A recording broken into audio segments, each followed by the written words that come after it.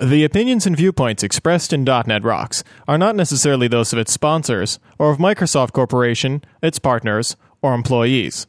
.NET Rocks is a production of Franklin's Net, which is solely responsible for its content. Franklin's Net, training developers to work smarter.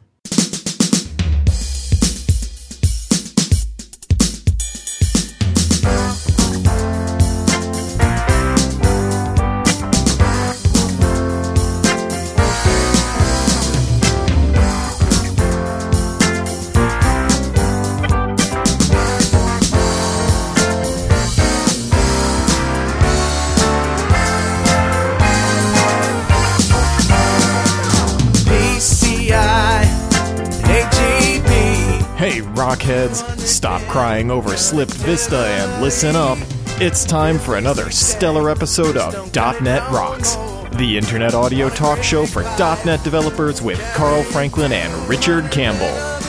This is Jeff Maciolik, here to announce show number 169 with guest Rocky Lhotka, recorded live Sunday, March 26th, 2006.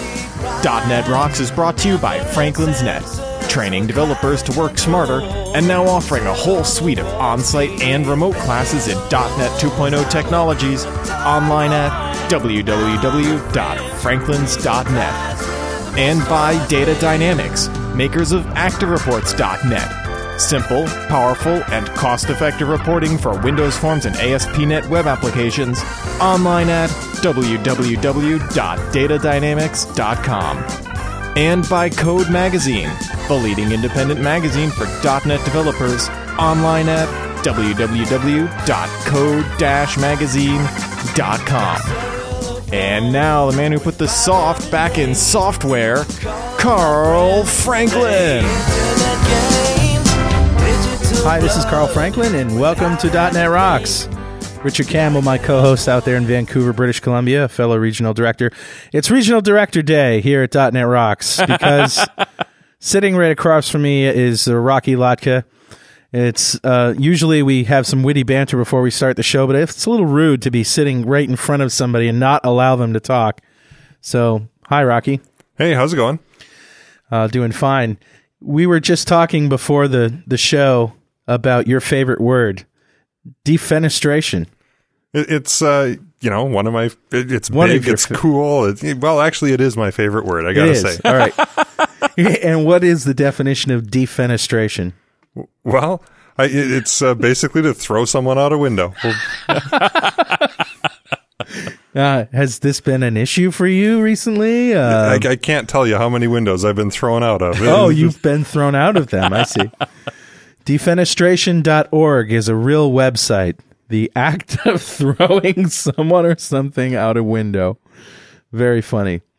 And more with Rocky in just a minute. But first, Richard, we have some email this week. Actually, not this week. We have some email from last week that we didn't read last week. This one says, thank you for the .NET Rocks TV shows. Venkat, Venkat Subramaniam was the guest. He's talking about Venkat. I've been listening to the .NET Rocks TV shows you did on generics and multi-threading. I want to thank you personally for your insight. You have a great way of presenting and explaining both simple and complex concepts that make your point very clear. I feel they are some of the best learning videos I have seen. I also love your analogies.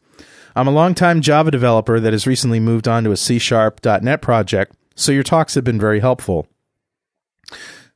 By the way, I will also be purchasing your book. I'm already looking forward to reading it. Please continue doing more shows on .NET Rocks. Thanks, Mike Hebert. And Venkat Subramaniam is this. We haven't been talking much about him, but fairly new to my scope of the .NET sort of gurus. But he's a professor at the University of Houston, and also happens to have written some great books, and he's a great teacher. It's obvious if you watch any of his shows that we've done on DNR TV. Very insightful stuff, too, and not big topics, just a whole bunch of little fine details. You can really get the sense that he's been through .NET with a fine-tooth comb. Yeah, his book, .NET Gotchas, was really an eye-opener for me, and it was a great idea, too, to write a book that was, problem solving based. Here's a problem, here's how you solve it, rather than try to, come at it from a sort of a big picture kind of, top-down way. Funny, I've got an email as well, and again, a kudos to DNR TV. This one from Philip Niznik out of London, saying, "Hey guys, just wanted to say that DNR TV is a great addition to the Franklins.net output. Topics covered are right on the mark, and I look forward to your future episodes. Maybe unit testing development practices in the real-world app would be a nice topic that I'm sure is on your list." Why, in fact, it is. I see Rocky smiling. We have just completed 2 DNR TV shows with Jean-Paul Boudou from ThoughtWorks, the guys who do cruisecontrol.net, and that was all on TDD. Very good. Yeah. Yeah, we were just talking with Tim Huckabee last week, and it made me want to, when he was talking about all the stuff that he's doing and the reason why .NET is being adopted so well, is because it's easy, it's quick to build an application. It's very fast, and companies are looking at that as a huge expense savings. Well, and so I'd love to get a DNR TV of that great Avalon app he was talking about. Well, the reason I brought it up was I almost brought up, so Tim, what do you think of test-driven development? Because now let's take a completely, I don't know. You take something that is renowned for being quick and fast, and then add this other layer of complexity to it to slow it down. And I see Rocky nodding his head. This would be a good time to introduce the guest. Rocky Lhotka is the principal technology evangelist for Magenic Technologies, a company focused on delivering business value through applied technology and one of the nation's premier Microsoft Gold certified partners. Rockford is the author of several books, including the Expert VB 2005 and C# 2005 Business Objects books. He is a Microsoft Regional Director, MVP, and INETA speaker. He contributes to several major magazines and regularly presents at major conferences around the world, including Microsoft PDC, TechEd, VS Live, and VS Connections. Rocky has worked on many projects in various roles, including software architecture, design and development, network administration, and project management. Over his career, he has designed and helped to create systems for biomedical manufacturing, agriculture, point of sale, credit card fraud tracking, general retail, construction, and healthcare. Also, a frequent guest on .NET Rocks, and glad to have you right here in the studio this week, Rocky. Yeah, it's glad to be back. Very, very cool. So I see you nodding your head there. I guess you have some opinions about test-driven development? Well, I got to say that I'm not the strongest supporter of the concept. Yeah. And is it just because of the time involved that it takes is counterproductive, you think? Or what's your major critique? Well, my major critique really is that it, I think, comes out of a different world from most of us that have spent many years working in the Microsoft space. Yeah. And I think a world where the tools that we're used to, that we just take for granted, haven't existed. Yeah. So test-driven development comes from the premise that you don't have IntelliSense and all of these other cool things, most of which we lose if we sit down and start writing tests before we start writing code. Good point. So arguably, of course, it's got this tremendous benefit in terms of making you think through your code better and a lot of other things. But in the Microsoft space, you lose so much by going down that road that I think until we can come up with some scenario where Visual Studio can give you inferred IntelliSense based on your tests as you write them, or I'm making this up. Yeah. But, everything that I do tends to focus around the belief that I want my Visual Studio experience, and I want it to really do as much for me as it possibly can. What about the benefit that, the main benefit which we had talked about a couple of times, which was as projects get more and more complex, having those test cases there to run against at build time, with continuous integration and stuff, goes a lot farther to fix problems based on small incremental changes. So basically, when it comes down to ship day, you have a lot less bugs. I mean, this has been demonstrated with test-driven development. Well, I think it's really a subtle ordering of events. If you say, sit down and say, well, what I'm going to do is write all of my tests first. Basically, I'm going to write a bunch of code to test things that don't exist. Well, typically you write a test before a method, and then a test the method, and there's sort of a cycle that you get into. Well, This is true, but again, on a larger system, I'm not convinced that that's overly realistic. Things start to, your tests. The impairment you're getting here is that if I write the test first, I don't get to use the tools the way I want to. But if I write the test second, then I tend to write the test to match the code I just generated, and so I'm probably not giving it a really good test. But developers are going to do that anyway. I mean, let's face it, developers are not testers. Right. We have the wrong mindset. And some years ago, I was working for a company who hired me specifically to write tests. And nothing else. That was the hardest thing I think I've ever done. Wow. Because I don't think that way. Yeah. Right? I look at the spec and I test to make sure that my code does the spec, or in this case, that their code did the spec. Well, that's not testing. Yeah. Right? I mean, it is at one level, but it's not the kind of testing that you hire test people to do. Well, you brought up a great point before, which is it forces you to think through your code more, which is an option with higher level slick interfaces. You don't have to spend so much time thinking about it because you don't have so much preparation to do, right? Well, that I think is true. And I want to be clear, I'm not saying don't test or, I absolutely think you should write unit tests. Yeah. I just think, generally speaking, that you should, at the very least, mock up your object and maybe write even some of your code first. Yeah. And then, as a developer, I've always written little test harnesses. Yeah. Either, a console app or a Win app or a web, whatever. Right? Everybody does this, right? Sure. They're little 2, 5, 10 lines of code, whatever, to just do the quick test. Right. I'm almost seeing that the antithesis of test-driven development is this fast refactor cycle that we get into writing code, where I write a bit of code, I look how it behaves, I write a bit more code, then I refactor it to consolidate some functionality and do it again. Something that really fights against test-driven development. Yeah. Well, and yet, interestingly, it all comes, at least in theory, out of the Agile. Both ideas really come out of the same space. Right. So you wouldn't think they'd fight, but they do. Yeah. But they do, because if I've gone to the effort of developing that test so that I have a standardized behavior, I'm not willing to refactor it and break my tests. All good things to think about here on .NET Rocks. So, we're about exploring the issues. We don't like to fall hardcore on one side or the other. It's a good thing you're here. So, Rocky, you have written some new books, as we've seen from your website, and you've been busy. I have been busy. It is true. CSLA.NET 2.0. Remind us, for listeners who just fell off a turnip truck, what CSLA.NET is. Well, CSLA.NET is 2.0 is the most recent version of actually a long string of work that I've been doing to build a framework that allows you to do object-oriented design and programming in a distributed environment. Yeah, and you've been working on this since VB6 when you wrote the big tome. VB5, actually. Oh, was it VB5? Yeah, believe it or not. 10 years almost. Wow.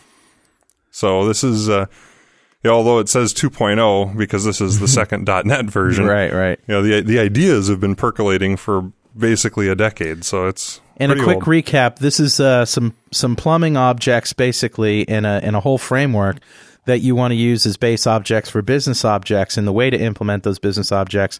And in fact, much more than that. It all comes with a book, the business object book in VB or C#, and half the book describes how the objects work, and then half the book describes using the objects, right? Yeah, that's exactly right. And what are some of the features, just to recap, of these objects?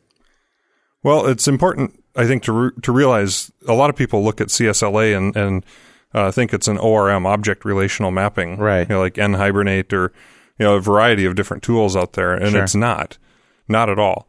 The focus really, in my mind, is to enable you to create business objects that focus on your business code, your business logic, and let the framework handle the plumbing. So the plumbing that I focus on is things like automating data binding support, and providing n-level undo so that you can easily implement a cancel button. Very cool. And helping to automate validation logic and authorization logic and actually embed those right into your objects.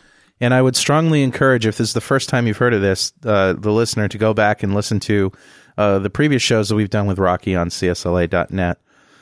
So now that we've sort of established what CSLA is all about, what does 2.0 give us above and beyond just the fact that it works with .NET 2.0? Well, 2.0 probably has three major things that it provides. One, the validation support has been greatly revamped, and I think is a lot better than what I had in the previous version, which is also the biggest breaking change for anybody moving forward. Okay. But on the upside... We'll get into that in detail in just a minute. On the upside, it's a lot more powerful and flexible. Okay. Then I added authorization support. That's a brand new concept to the framework. Wow. And one that a lot of people wanted. And then the third big area of change is actually in what I call the data portal, which is what enables CSLA to do client-server. Really, it's a concept called mobile objects. And that was majorly changed as I went into 2.0, primarily in preparation eventually for Indigo or Windows Communication Foundation. Okay. So abstracting the communication layer out of the framework so you could swap it out. Yes, exactly. Excellent. Let's start with the validation. So what was weird about validation before, and how did you fix it, quote unquote? Yeah, well, we'll see if I fixed it or not, depending on what people, the books are just coming out now. So, how did you change it? Let's say that. Well, in the previous version, what I did was kind of took a page from NUnit, actually, and had an assert method that you would call asserting a given rule that might or might not be true. Okay. And then you would put that in your property set. So as you change a property, you would check the value and assert that it was, say, greater than 5 or that the length of the string was less than 50 or whatever. Okay. Sure. And that seemed really like a nice idea until you realize that you also need to check validation logic when you create a new object. And you also need sometimes to check it when you load data from the database because you might not trust the data. And 2 or 3 other possibilities. And you don't necessarily call your property sets to do those. Sure. And so then how do you get that same rule into multiple places? Okay. And you end up with duplicate code in your object. Well, that's not good. Right. And so a variety of solutions were tossed out. But ultimately, what I settled on was a scheme by which a business rule, a validation rule, is considered to be a method. Using .NET's delegate concept. So I defined a delegate signature for this rule method that returns a Boolean, true if your rule is fine and false if it's broken.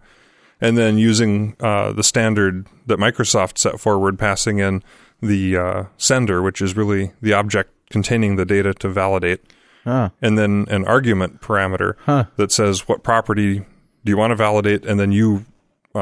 if it's broken, you can return a human-readable description. I always loved that interface and was a little disheartened to find out that it really only permeated through Windows Forms. Yeah. Well, yeah. But it's an elegant approach. Yeah. And so I carried it forward into this as well. Excellent. You've got quite the community going on around CSLA. The forums are very busy. Yes, they are. And very... shall we say, vocal. There are a number of very active people, and really, I don't spend as much time there as I would like, and it's the community itself that keeps it going and keeps it as vibrant as it is. It always pleased me that you chose to do this as a book and not as a product. If this was a product, this would cost us significantly more than the $50 or $70, $80 that you pay for the book, I have to imagine. I am sure it would. And the return on books, as you know, is not great. Not particularly, no. Yeah. But that's, thank you on behalf of the .NET community. That's very generous of you to do that. What informed your decision about doing it as a book versus a product? Boy, to answer that, I got to go back actually quite a ways. I used to be an Amiga nut back. But you got better? Well, the Amiga went away. No, I don't think I got better. It's just my toy went away. Yeah. Yeah,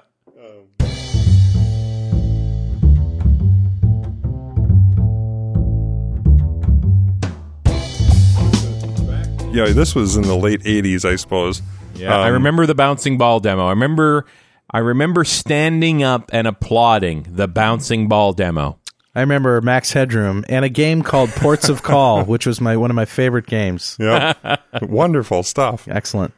Anyway, and the Amiga had this vibrant community around it. Yeah, and not just like the rabbit, ooh, everybody should use an Amiga, but people like a guy named Matt Dillon that wrote an entire UUCP stack, and then just gave it away.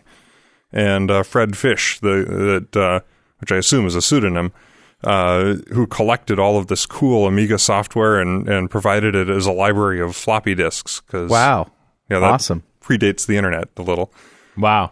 And to me, those guys were always an inspiration. And I always kind of wanted to be like those guys. And Your mentors. Really, even though I never met any of them in person.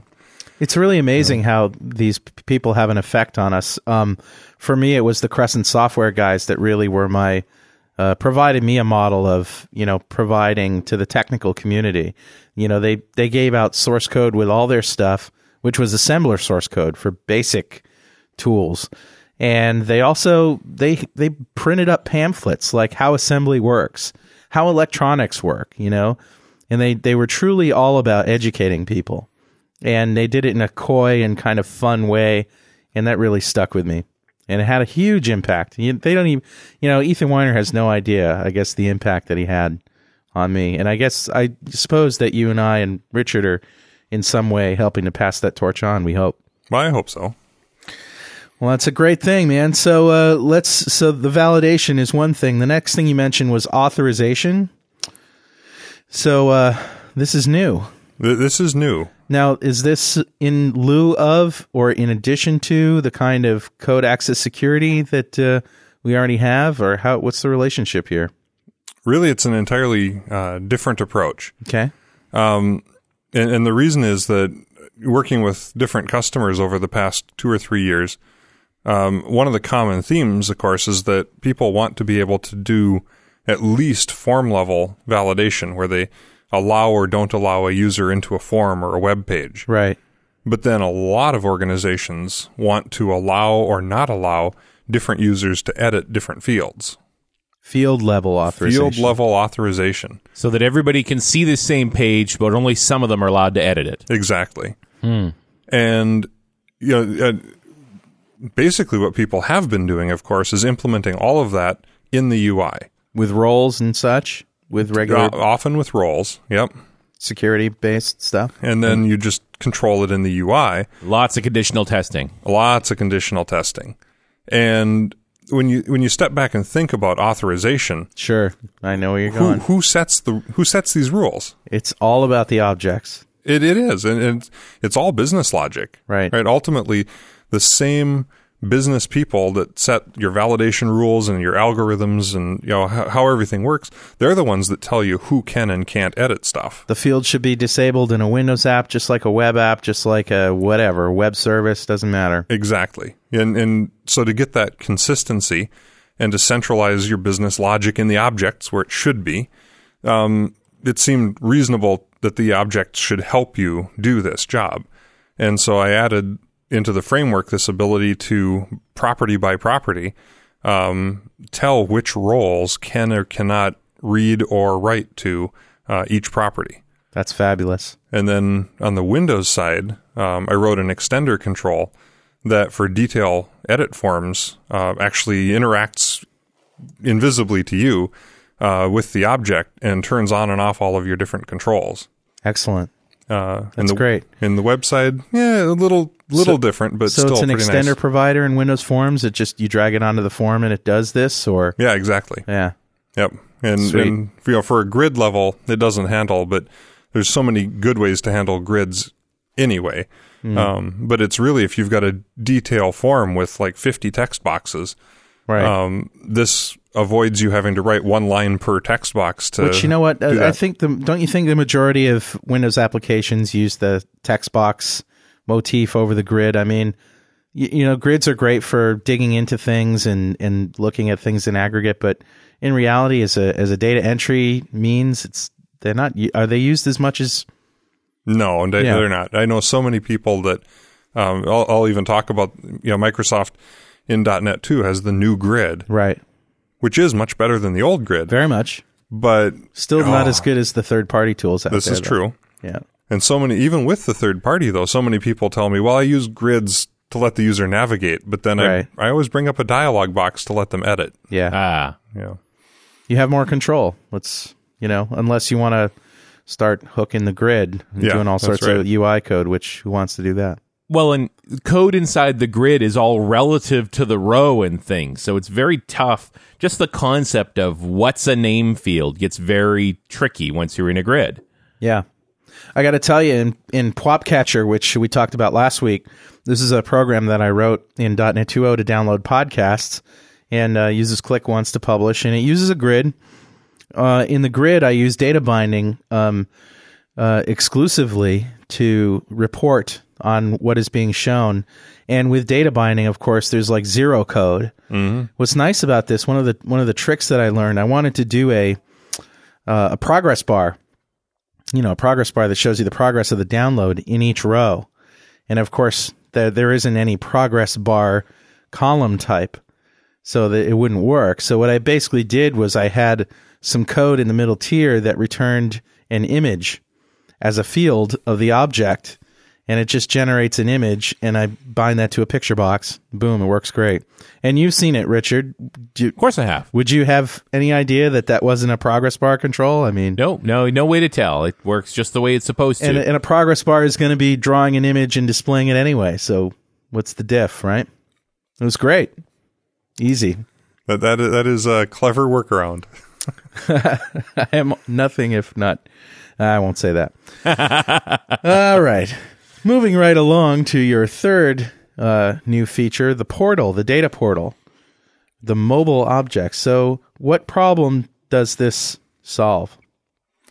Well, the original concept behind CSLA from day one was to enable the idea that your business logic really needs to run on the user interface. Yeah. Like especially in a Windows environment, you want it running right there on the client. Right. So you get this instant interaction and validation with the user, and yet at the same time, we all know that if you're in a multi-tier scenario, you have to have code on the application server as well. Right.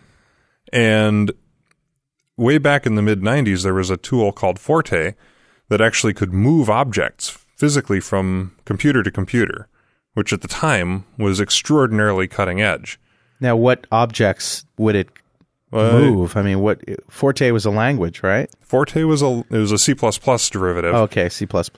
And you could construct, for instance, business objects, like, say, customer, and it could physically move from your application server to your client workstation and then back again. Wow. And it allowed you to create real nice, elegant, object-oriented models and still have them work well, scale well in a distributed environment. That's pretty slick. And then Java came along and basically does the same thing with RMI. Right. And then .NET comes along and does the same thing with remoting. Yeah. And so in CSLA .NET 1, I took advantage of remoting and that capability. And I was calling it distributed objects, but the term distributed objects is used for so many things it's almost meaningless. And as everybody knows, remoting has sort of fallen out of graces because of all the problems it has. Exactly. And the number one problem for me is events. Events are just non-existent in remoting, and that's a deal breaker for me. Well, and I'm not going to help you with events because I don't think that application servers should be raising events in a synchronous call. So sorry, I just and not in a synchronous call. Correct? Yeah, I don't either.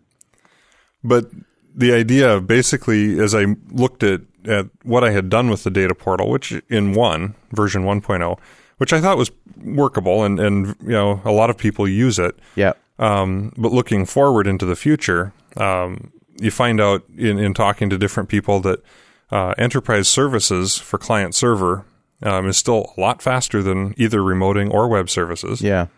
And so maybe I should support that. And we've got at least a couple customers who have corporate policies mandating that only web services are allowed. Right. Period. Yeah. Even if they're a bad technology for the particular application, that they're the only network technology supported.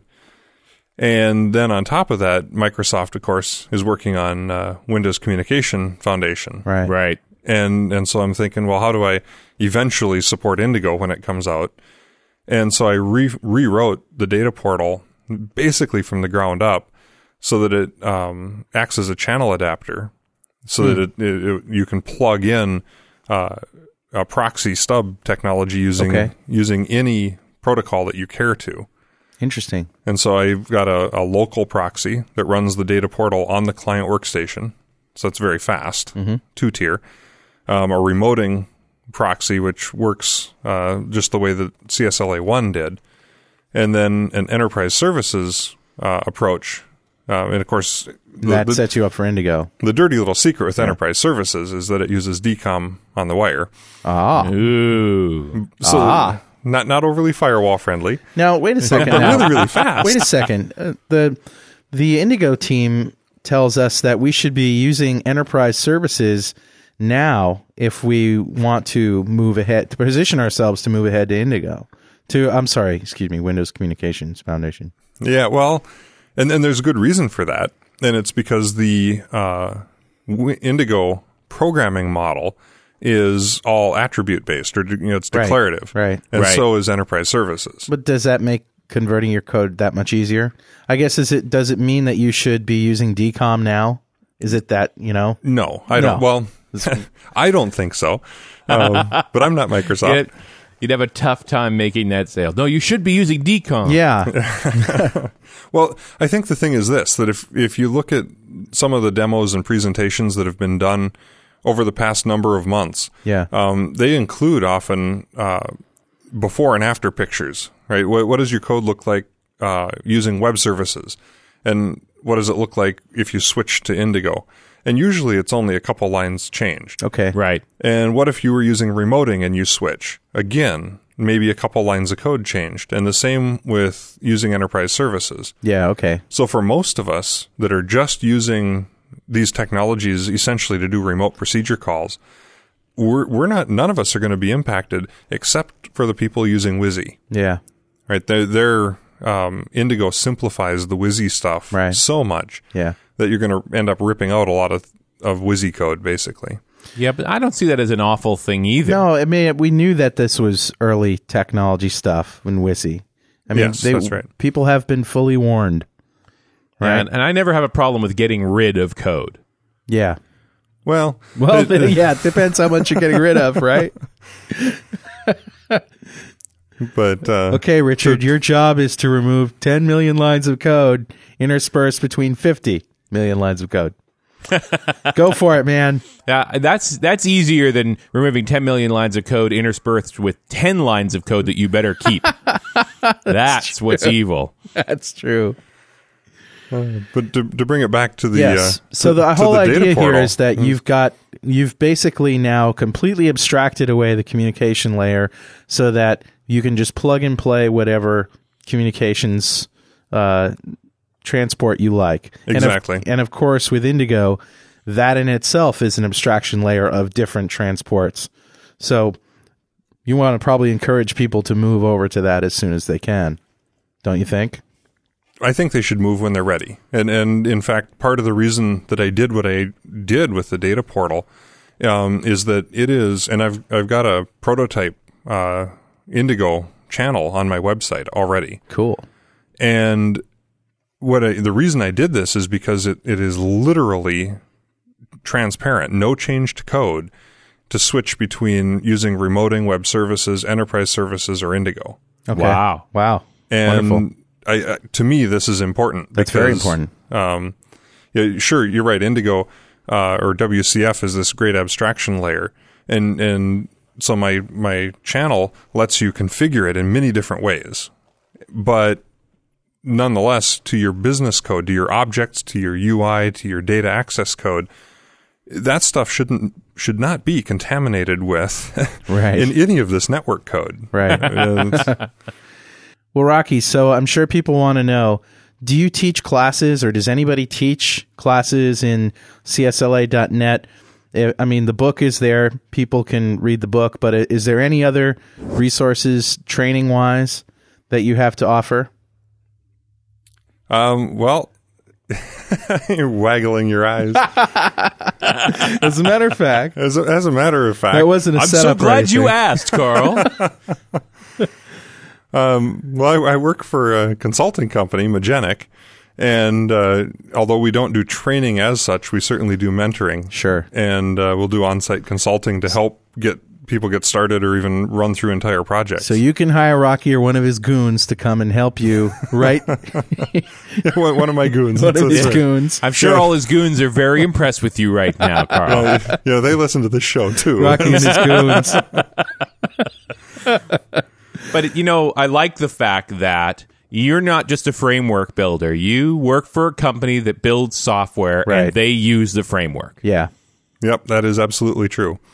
Yeah, and there's also, hundreds of thousands, if not a million users of this thing. Do you have any numbers of how many people are using it? That's a great question. It's got to be a lot. It does, but I have no way of knowing for sure. I've got over 3,000 members on the forum. Let's talk book sales then. And book sales in total between the VB and the C# for the .NET version alone is up close to 30,000. That's fabulous.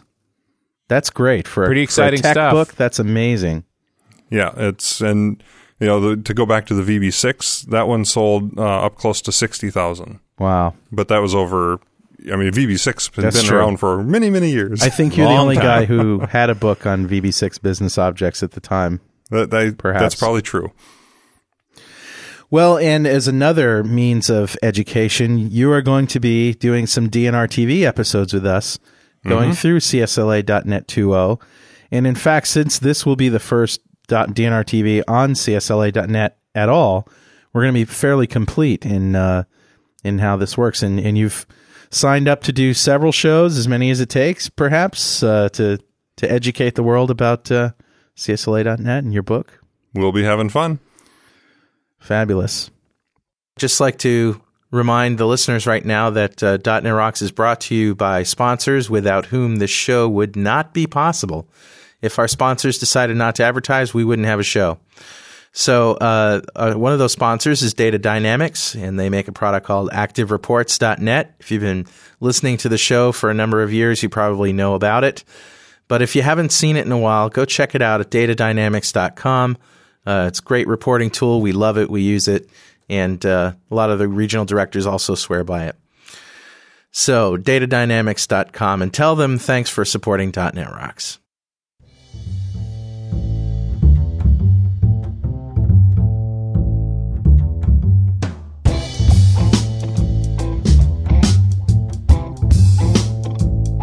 Rocky, you mentioned that the validation, the new validation, the way that you do it is going to break some code. What are we looking at here if you're currently upgrading from 1.x? Well, it depends. If you started with the 1.0 code from the original books, this new validation concept, for instance, doesn't exist at all. Right. And the only option you had was the assert method. Okay. And so you're going to have to go through every object and change the way that your validation logic is written. And that might be a lot of work. Sure. This was my opportunity in a sense. Microsoft went from .NET version 1 to .NET version 2. Yeah. And so I went from a 1 to a 2 as well. And it was my one chance in this time frame to make any big changes. And so I did. But if you're using... You don't want to break it trivially. You really want to break it bad because you want to provide something good. Well, right. that was really the goal, yes. Yeah. It's going to break. Make it worth it. Yeah, and through the version 1 actually went through 5 major changes. So the most recent version is 1.52. And I really worked hard to preserve backward compatibility throughout all of that time. Yeah. Right. Including leaving in things that I wasn't too keen on. Sure. But were necessary. And then I left a few things in 2.0 also, just to keep as much backward compatibility as I could. Mm-hmm. But I wanted to take advantage, for instance, of generics. And so all of the base classes switched from being normal base classes to being generic base classes, which has some tremendous benefits. Binding list of T. Binding list of T, baby. That's very nice. Simplify your code in many ways. Yeah. And so, those are minor. Those are all breaking changes, but I think they're relatively minor. Yeah. The real changes are where you have to go into your business objects and change your code. And the only major area of breaking change there is the validation. Okay. And starting in version 1.3, you could have been doing validation this new way too. This isn't totally new. It was prototyped, you could say. Yeah.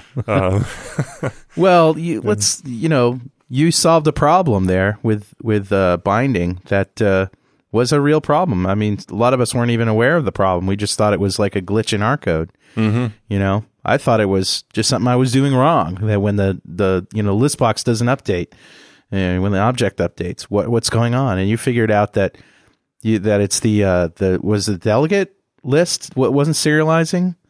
Is that what it is?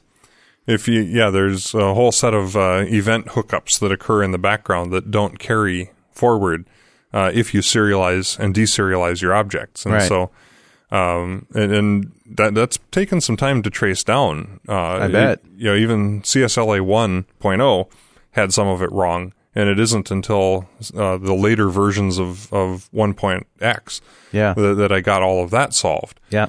But of course that carries forward into the 2.0 framework. So, so all of the event hookups, including things where you change some child object deep in your object graph, all of that bubbles up, and should reflect in your data binding. So if you have what's the latest 1.5? 1.52. If you have 1.52, what are you looking at in terms of validation code breaking? Well, if you're using 1.52 and you're using the validation or the validation rules engine concept, not using assert, okay, but using check rules is actually the method. Then your code changes are I think really quite minor. I changed a couple class names basically. Okay, and so. A quick refactor might do it, you're thinking? A little bit of renaming. And but refactoring is the cool name for renaming. So in this case, yeah. But if you're still using asserts, you're in trouble. Yeah. But if you're using asserts, you got some work ahead of you. Yeah, I mean, there's no way to sugarcoat that. Sure. But I think, I guess the goal here was to get asserts out of the equation. It was not the right way to go. Yep, that's. It turned out in retrospect that a lot of people had to come up with interesting ways to architect their objects in order to work around the way assert worked. And that's too bad. So, Rocky, now I know that you have your hands in a lot of things. You do development, you're writing code all day, you're doing this book, you're doing the framework. If you had to pick one thing that really puzzled you recently and some way that you worked around it that's suitable for our listeners. I mean, obviously, there's some things that you just can't talk about. But probably the one that I can actually point to an answer for, anyway, that puzzled me at some length is we'll call it a feature of .NET 2.0's data binding in Windows Forms. I'll see if I can describe this in a way that makes sense. So if you've got a detail form in Windows Forms, and you bind all of your properties to those different text boxes, and the user is typing things into a text box and tabs off, of course, that value gets put into your object, but your object then might change the value Maybe there's some sort of a manipulation that says all letters must be uppercase. Okay. And it's a business rule, so it goes in your object. If you do that, it won't show up in the UI. In other words, the user can type ABC, type in lowercase, tab off. The lowercase ABC will stay in the text box. Then later, when they change some other field, and now keep in mind the object uppercased the value, right? So the object has an uppercase ABC, the UI is incorrectly showing a lowercase. The user then changes some other control and tabs off that control. All of a sudden, the ABC in uppercase shows up in the text box that they weren't on. Now, I've seen this with .NET 1.0 and 1.1 when you're using a list box and a text box in conjunction with themselves. When you have the details in the text box and a list box that shows like all the fields and all the records. Yep. And you move off the text box because it doesn't commit the change when you tab off the text box. Only when you move the field, only when you move the row pointer, basically the record pointer in the list box, does it commit. And so you have to. Is this the similar thing? That may be true with data sets. I'm not sure that's true with objects. This may be it. Yeah. In 1.0, in .NET 1. Yeah.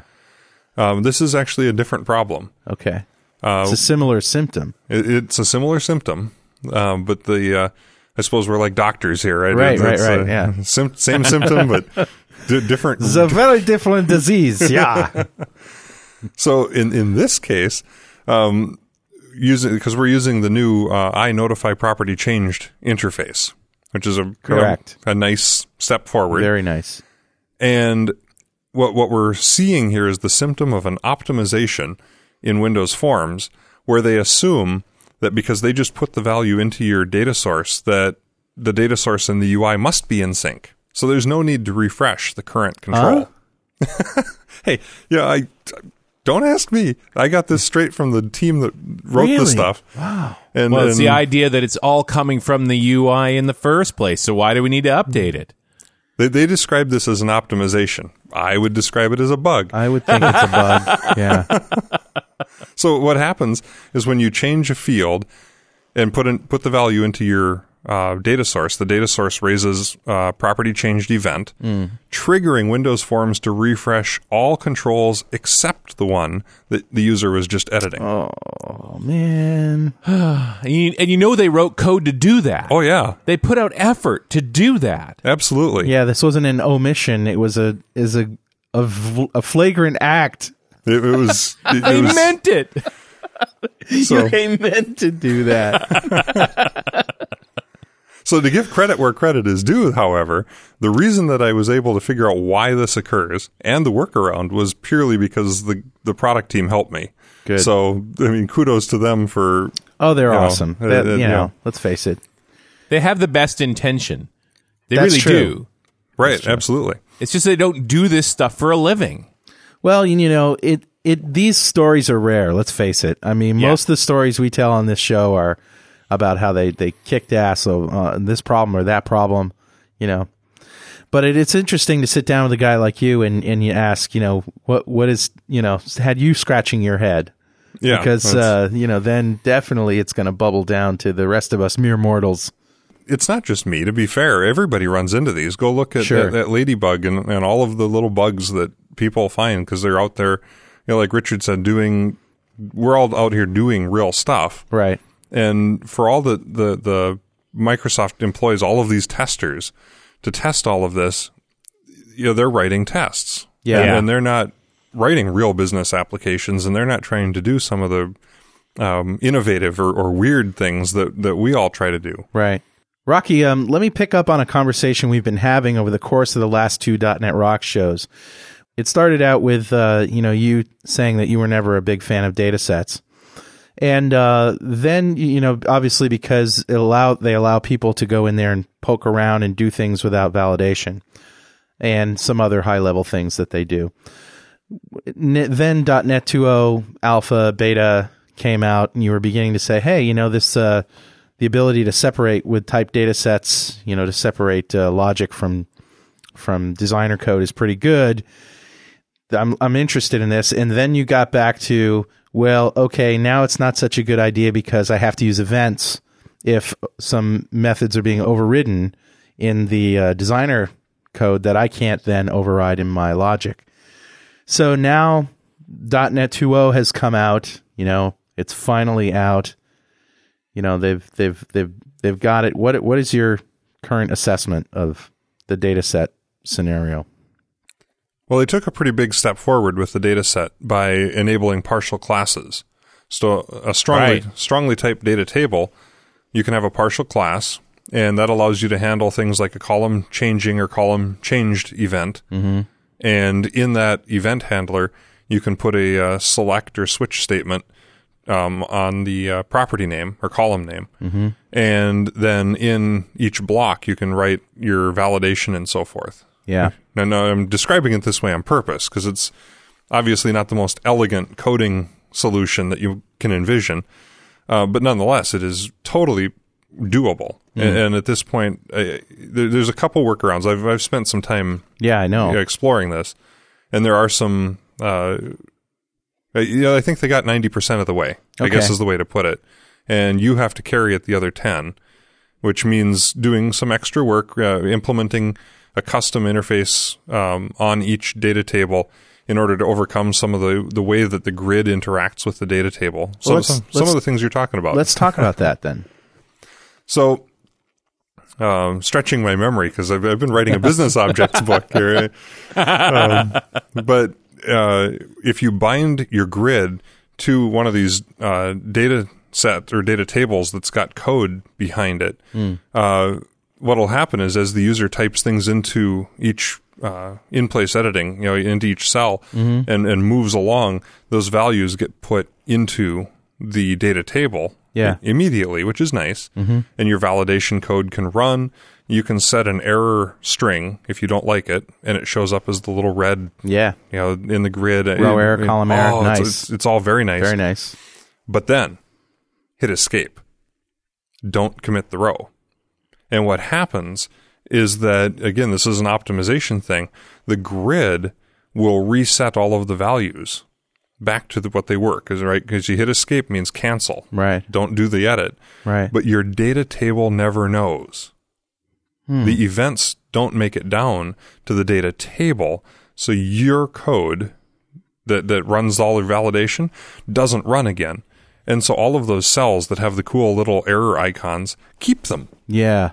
Because nothing tells the error icon to go away. I have solved this problem by, before I do any, when I'm adding, right? When I'm updating, when I do an edit, I remove all of the errors. Because I figure errors are a one-way reporting mechanism, those error strings from the business object to the UI.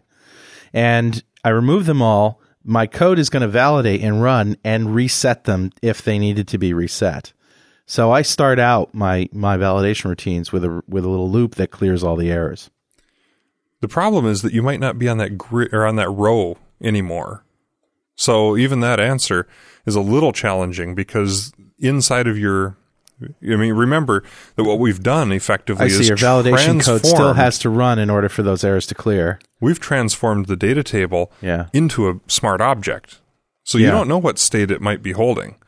So just clearing the errors at the UI level isn't good enough. No. I mean, right? in the code, in the business logic validation. But now the business logic ideally is purely in your data table, which doesn't get told that the user hit escape. Right. And so this is... this is that other 10%. Yeah. You basically have to, what I did anyway is I created my own subclass of the grid control so that I was able to know a good idea anyway when the user hit escape. And there's actually some other ways you can get off a row and cancel. Escape is not the only way. Yeah. And then I'm able to notify through a custom interface the data table to say, yo, dude, even though data binding didn't tell you, I'm telling you that the user canceled, revalidate the row. That's a good answer. I mean, it's a little extra work, but that's the right answer. But it's worth it. If you really like data tables, and a lot of people do, right? Can't blame them. They're powerful. They're fast. And so with this bit of extra work, and I have yet to figure out a way to framework this code, right. which is always my goal. Right. But nonetheless, it's a standard solution that you can implement with, maybe 20 lines of code. And then you just add a few lines into each data table, use a code snippet to insert them. Sure. And away you go. And it's something that you said that we mentioned that I want to bring up back again, which is you create a subclass of the Windows, the grid, which is something you should probably do anyway. I mean, one of the best tips that I ever got was from Marcus Egger, who makes it a requirement of his dev teams. Well, he made it a requirement that the very first thing they do when a new version of .NET comes out is subclass all the Windows Forms controls and use those subclasses. The reason being that you may not be needing to extend them now, but in the future, when you do need to extend them, you don't break your code.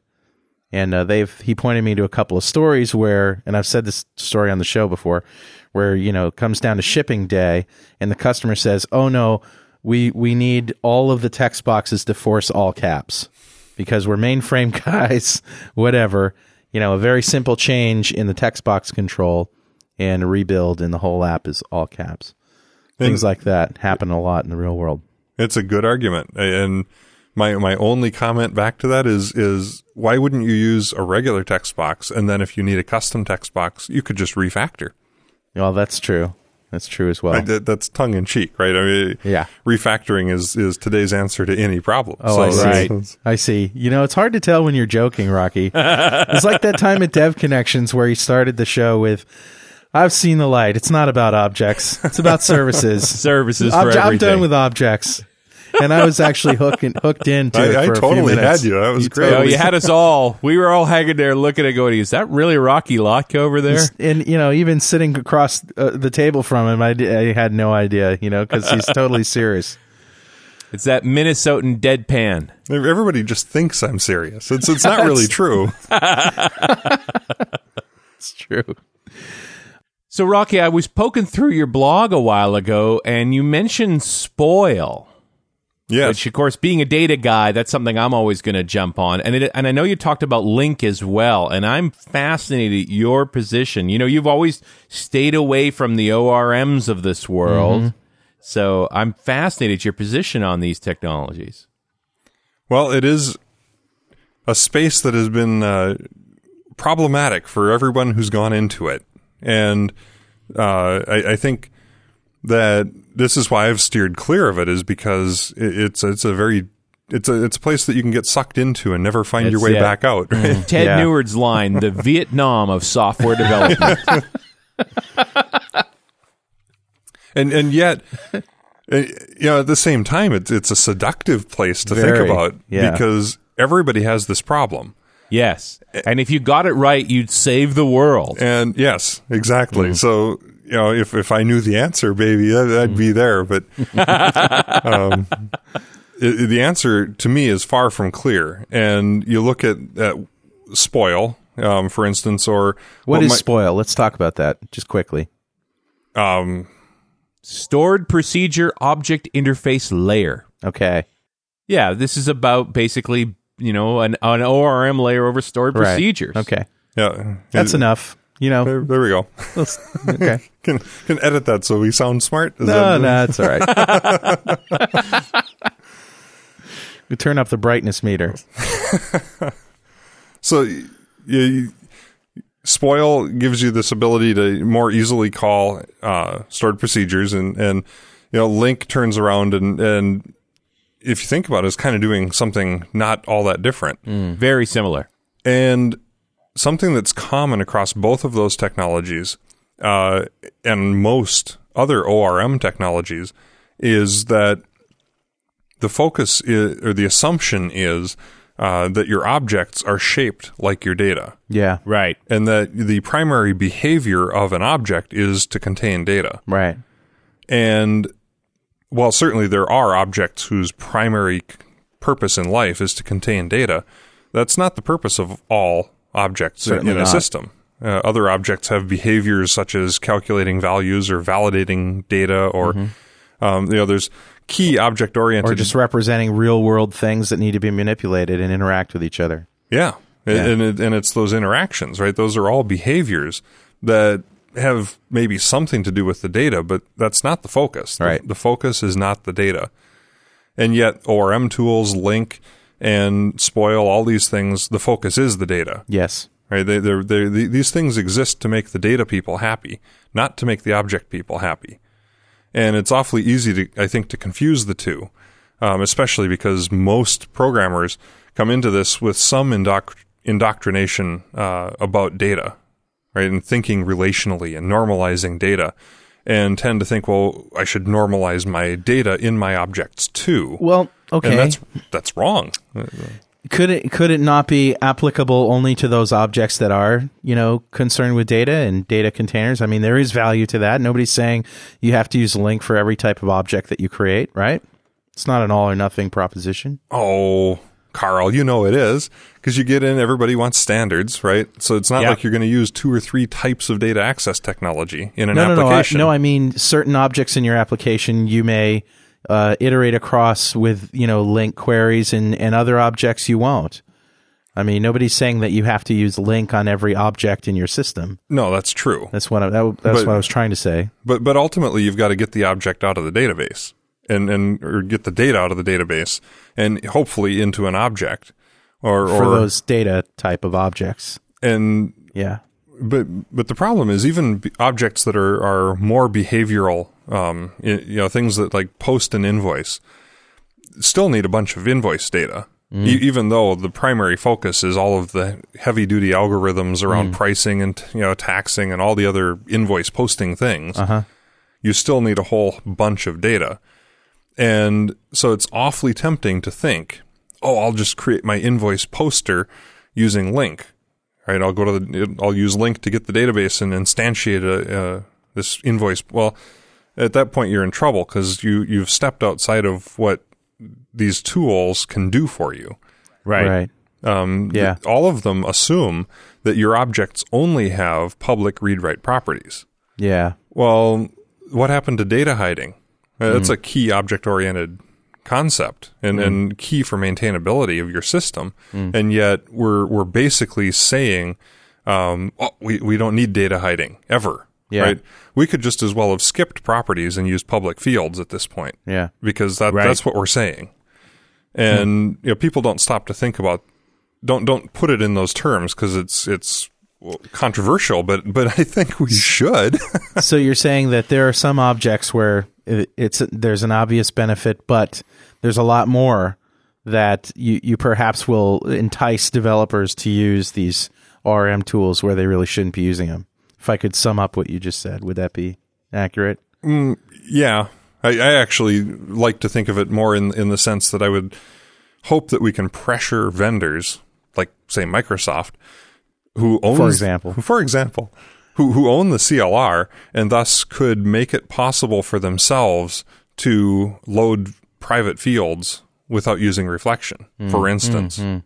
Right. Because the answer, like you look at something like Spoil or even potentially Link, they could load the fields in an object, including private ones. Yes. Right. And thus preserve data hiding and all the other cool object-oriented ideas that we all should love.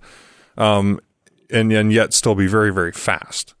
Whereas today, for you or I to sit down, and we could, and people do, create these data mappers using reflection. Yeah. Right, get the data from the table, load the fields using reflection. Well, you take, maybe a 15% performance hit. Right. But that's because we can't change the CLR to make it work the way that maybe it should. Good point. Rocky, I think it's about time for us to ask the question. Don't you think, Richard? I'm thinking it is. All right. You know what the question is, right? He's looking at me like, what? All right. So we begun a little while ago asking our guests at the end of the show, what's the coolest thing you've downloaded lately? But that has sort of morphed into, what have you seen on the web that caught your eye? A tool, a piece of software, a website. And I know he's not going to say Lhotka.net. He's just not that kind of guy. He's not. Besides, his website needs to be Daxified. If I ever saw a website that needs to be Daxified. I've actually gotten emails from people that have read my book that have gone to my website, have sent me emails saying, dude, this website sucks. Fix your website. It's utilitarian. Let's leave it at that. Well, yes, it's what it is. We got to stick Dax on 'em. Decorative would not be a word I'd use. So, seen anything cool out there in the vast world of the internet? Well, as you might know, I'm a gamer. Yeah. Yay. And and so the cool things that I've been doing, and these aren't really downloadable exactly. Okay, well. I'm hooked on Civilization 4 at the moment. Oh, no.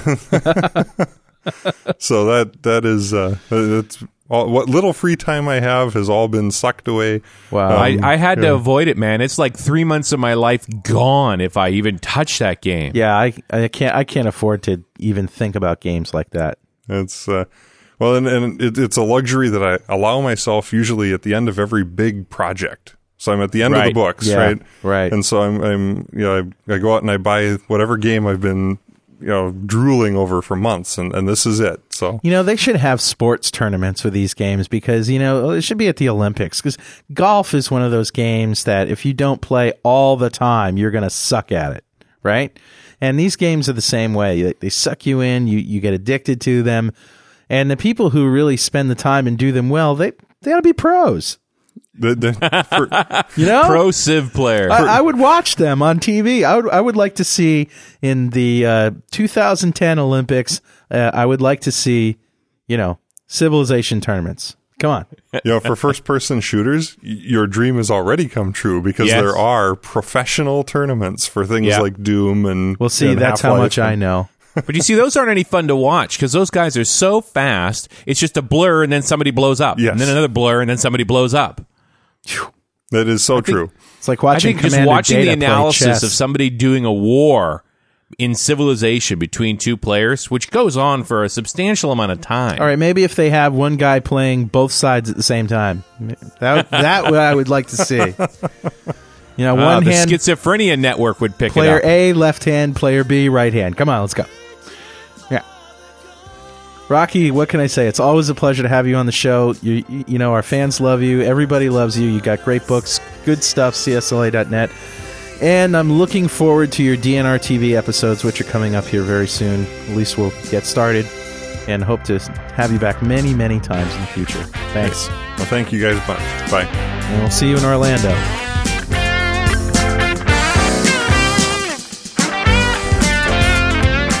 .NET Rocks can be found online at www.dotnetrocks.com and at msdn.microsoft.com/dotnetrocks. .NET Rocks is edited each week by Jeff Maciolik, that's me, and Carl Franklin, who is also executive producer. All music heard on .NET Rocks, including Toy Boy, the theme song, is created and produced by Carl Franklin and Franklin Brothers Band. Carl never sleeps.